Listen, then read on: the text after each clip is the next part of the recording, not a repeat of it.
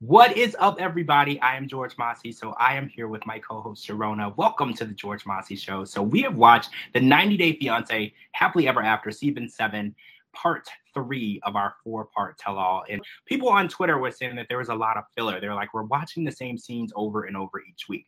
And that did happen the first couple of episodes, but this one was pretty good. So I want to jump in and talk about this situation with Ed and Liz. So Liz feels that she needs Ed to own up to all of the things that he's done. And we watched him on last week look his ex Rose in the face, and she caught him and told him, showed screenshots, and he still accepted zero responsibility. In actuality, he retaliated against Liz and asked for the ring back instead of just saying, look, you caught me. I was talking to her. I apologize. I should have admitted to what I had done. And she wants him to just own up to it. And it's like, at this point, I don't think Ed is capable of owning up to anything, because we actually saw Liz pull up screenshots of this Asian dating site that she has been telling us about.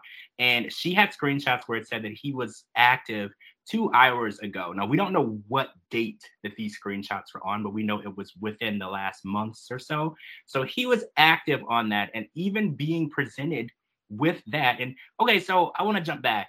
Did you notice that Liz went into the green room and she showed the screenshots to Shida and not Ed? Do you feel like a bit dysfunction? Because I feel like the fight is between her and Ed, and they need to learn how to communicate with each other. Why was Shida the first person to see the screenshots? Honestly, I don't know. I thought that was really weird too, because you should be trying to fix the problem with your fiance. I get wanting to like vent to your friend or whatever, but like, first of all, I'm not sure if they're friends yet. So I don't know if I would just be showing someone else my problems when I could go straight to the person that I have the problem with and be like, look, you did this. Like, why did you do this? Yeah, it's kind of weird that she didn't show it to Ed. I don't get that. It's very weird, because I was like, they need open communication and they need to learn how to hear each other. So the first thing that she did was go and tell someone else. And it's almost like she needs someone to vouch for her and to back her up, because maybe in the relationship, she kind of feels like she's alone and her voice doesn't mean anything. So she kind of feels like, well, if I can get someone else to bring it to him, maybe he will listen. And if that's the case, I don't even know if this relationship should continue, because if you don't have a voice and if you can actually present someone with actual proof of something that they're doing and it means nothing to them, I don't see a relationship at all. And it's like, at this point, we found out she was wearing her ring again.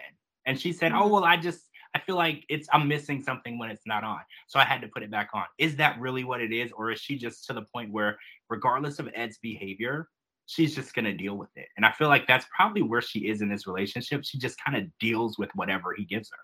Honestly, like what you said, I think this relationship should have been over when it first started, because it's never been healthy. So that's what I think. But yeah, I don't know. If I was in a relationship like that and I took my ring off and I was like, well, I feel like something's missing. Yeah, I wouldn't wear it though, because I wouldn't let someone treat me like that. Like, that's just so toxic. There's no reason for her to be wearing that ring. There's no reason, unless she's trying to like get back with him or something, or like wants, I don't know. I don't even know why you would work on that. They're never, I feel like they're never going to work it out. I feel the same way. And we saw in the preview for next week that they said that they were going back to San Diego together to the same house. And then Ed caught a flight and left her in New York. So like you said, I don't see any resolution between these two. It's always such petty BS. Like, she made me upset. She didn't stand up for me. So I'm going to say her relationships are toxic. I'm going to leave her in NYC. I'm going to teach her a lesson. And it's like, is he your dad? Or is he your boyfriend? Because everything isn't a lesson. You know, sometimes you just have to be an adult and talk to each other and deal with it. Yeah, definitely. I don't know. If someone left me in a different city, well, first of all, I would have blocked that fool a long time ago. But if you leave me in another city, there's a big problem. I'm never speaking to you again. I'm pawning that ring. Get the money and run. We saw Sumit's family. So unfortunately, we didn't get to see Jenny's daughter and her wife, which I love. They're my favorite. Yeah, I love them too. Christina, I love you. But they weren't there. So Sumit's family, minus his mom, decided to come on the show. And we learned something very interesting. They have actually accepted Jenny as his wife. Now, this is a huge deal. 11 years, guys, 11 years. They have accepted her, but they still aren't allowing her to come to family functions, because the functions are planned by Sumit's mother, who was visibly absent from the tell-all. She's still being petty. She's still not accepting Jenny for the relationship that they have. Why am I calling it a relationship? For the marriage that they have. And Submit's father is just like, they're already married, and I'm just going to accept it for what it is. And Submit's mother is just not on board. And I don't know if she'll ever be on board. And I really just feel like they're wasting their time. And Submit's like, oh, I'm never going to give up. I'm never going to stop trying to improve that relationship and win my mom over. But it's like, if people can't accept your marriage for what it is, 11 years together, you're married, you have made that dedication to each other, you live together, this is your life. Maybe it's their problem and not yours. And I feel like Jenny definitely needs to be put first. He is still putting his mom first after all the things that she has said and done. And she's so nasty to Jenny. Like all of the little snarky comments that we watched over the seasons, calling her dirty, calling her lazy. I mean, I get that you don't approve of a relationship, but you don't have to be petty and nasty. You can just say, you know what? I wish my child was with someone else. And you can leave it at that, but she has to go and insult her and personally say nasty things to her. I feel like that's the huge problem there. Yeah, no, definitely. I hate how his mom treats her. And like, it shouldn't, I mean, people are going to love someone regardless of their age. It does not matter. And if they're that happy, and it's been 11 years, I don't think she's going anywhere. And his mom, I hope, will come around. I don't think she will, but I mean, we can hope for poor Jenny, because Jenny is just the sweetest person. She deserves, I don't know how you couldn't like her. Like, I don't get it. I really don't understand that. I really feel like the age difference is such a huge deal for their culture. Because, like, obviously in our culture, it's not a big deal. People don't really care. We don't even, like, raise the eyebrow anymore. It's almost normal.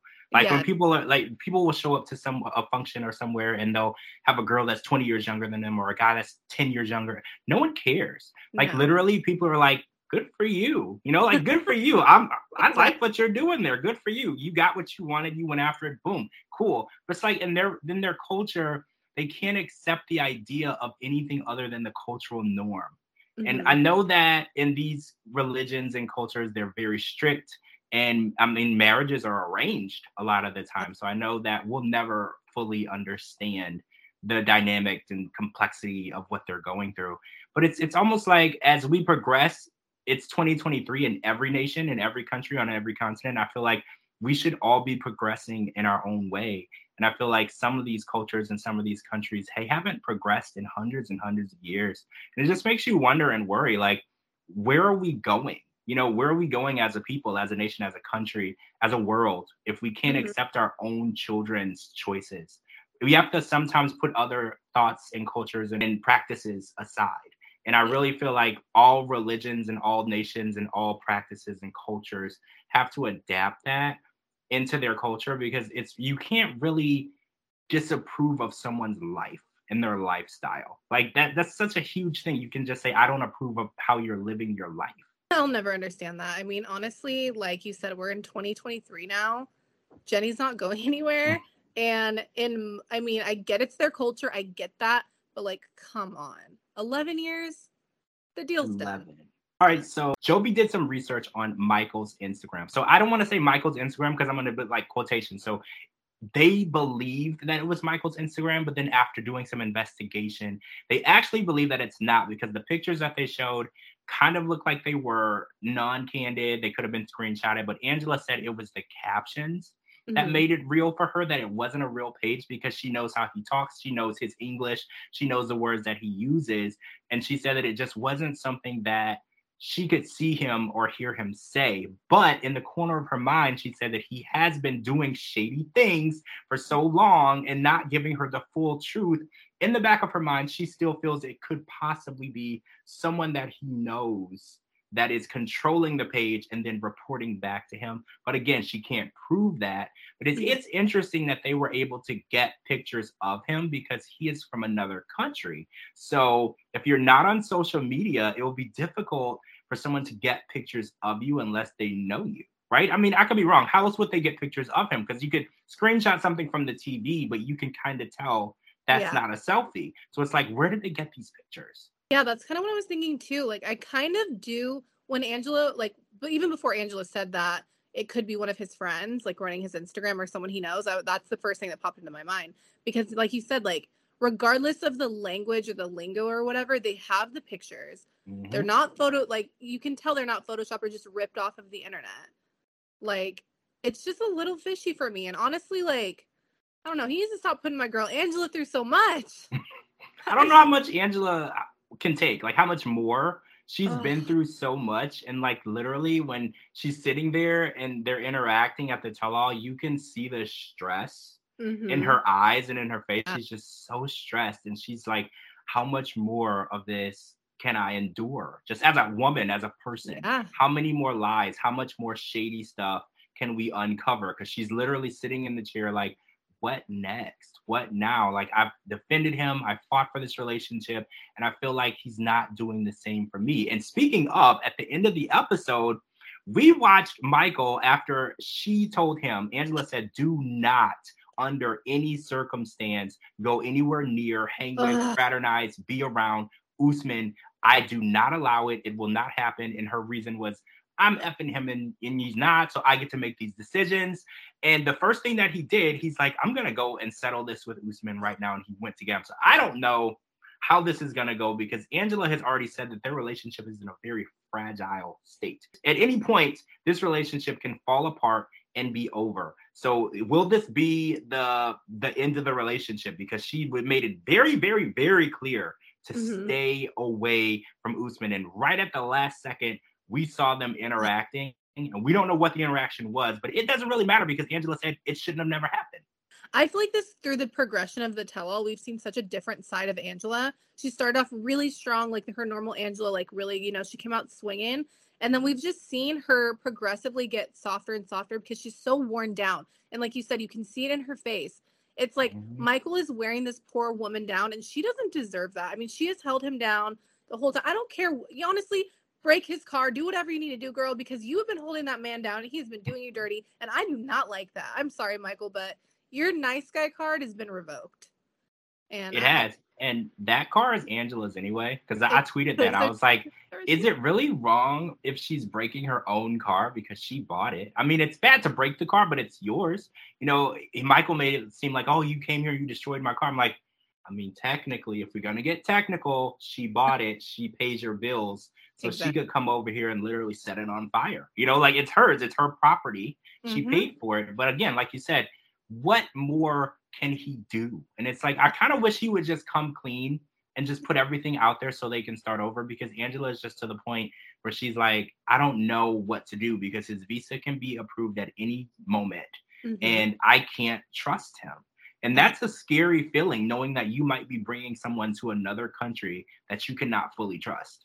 Yeah, like if I was her, I would be really scared because I feel like every time Michael opens his mouth, it's another lie. It's another lie. It's just, I feel like I wanted to think he was so good for such a long time, and it just revealed that like he's the villain. It's not Angela. He's driving her crazy, and she does not deserve that. No woman deserves to be put through what she's being put through, especially since they're across the freaking world. And then he's about to come here. Like, what is he going to do when he comes here? Is he going to still do the same crap that he's doing now? And I really want the best for Angela. She needs like a really nice guy. Angela, we're going to try to find someone better. Right. I don't want to end your marriage, Angela, but if we did have to, like, we will definitely screen some guys for you. And first of all, we'll all be taking lie detector tests, every single one. Oh and my God. If we catch one thing close to being untrue, they're gone. Completely gone. They can't even interact with you. They're done. They're blocked. You don't even have to interact with him at all. All right, guys, we have run out of time, so we're going to come back with part 2 because apparently Bilal is ready to have a child and Shida might not be. And then Kim and Usman and Jamal kind of brawl it out on this tell-all. All right, guys, I'm George Mossey. Make sure you follow me on all social media platforms at George Mossey, at georgemossey.com, and anywhere you get your podcast. Make sure you're following my co-host Cherona as well. Her links are right here at the bottom. We'll talk to all of you guys really soon.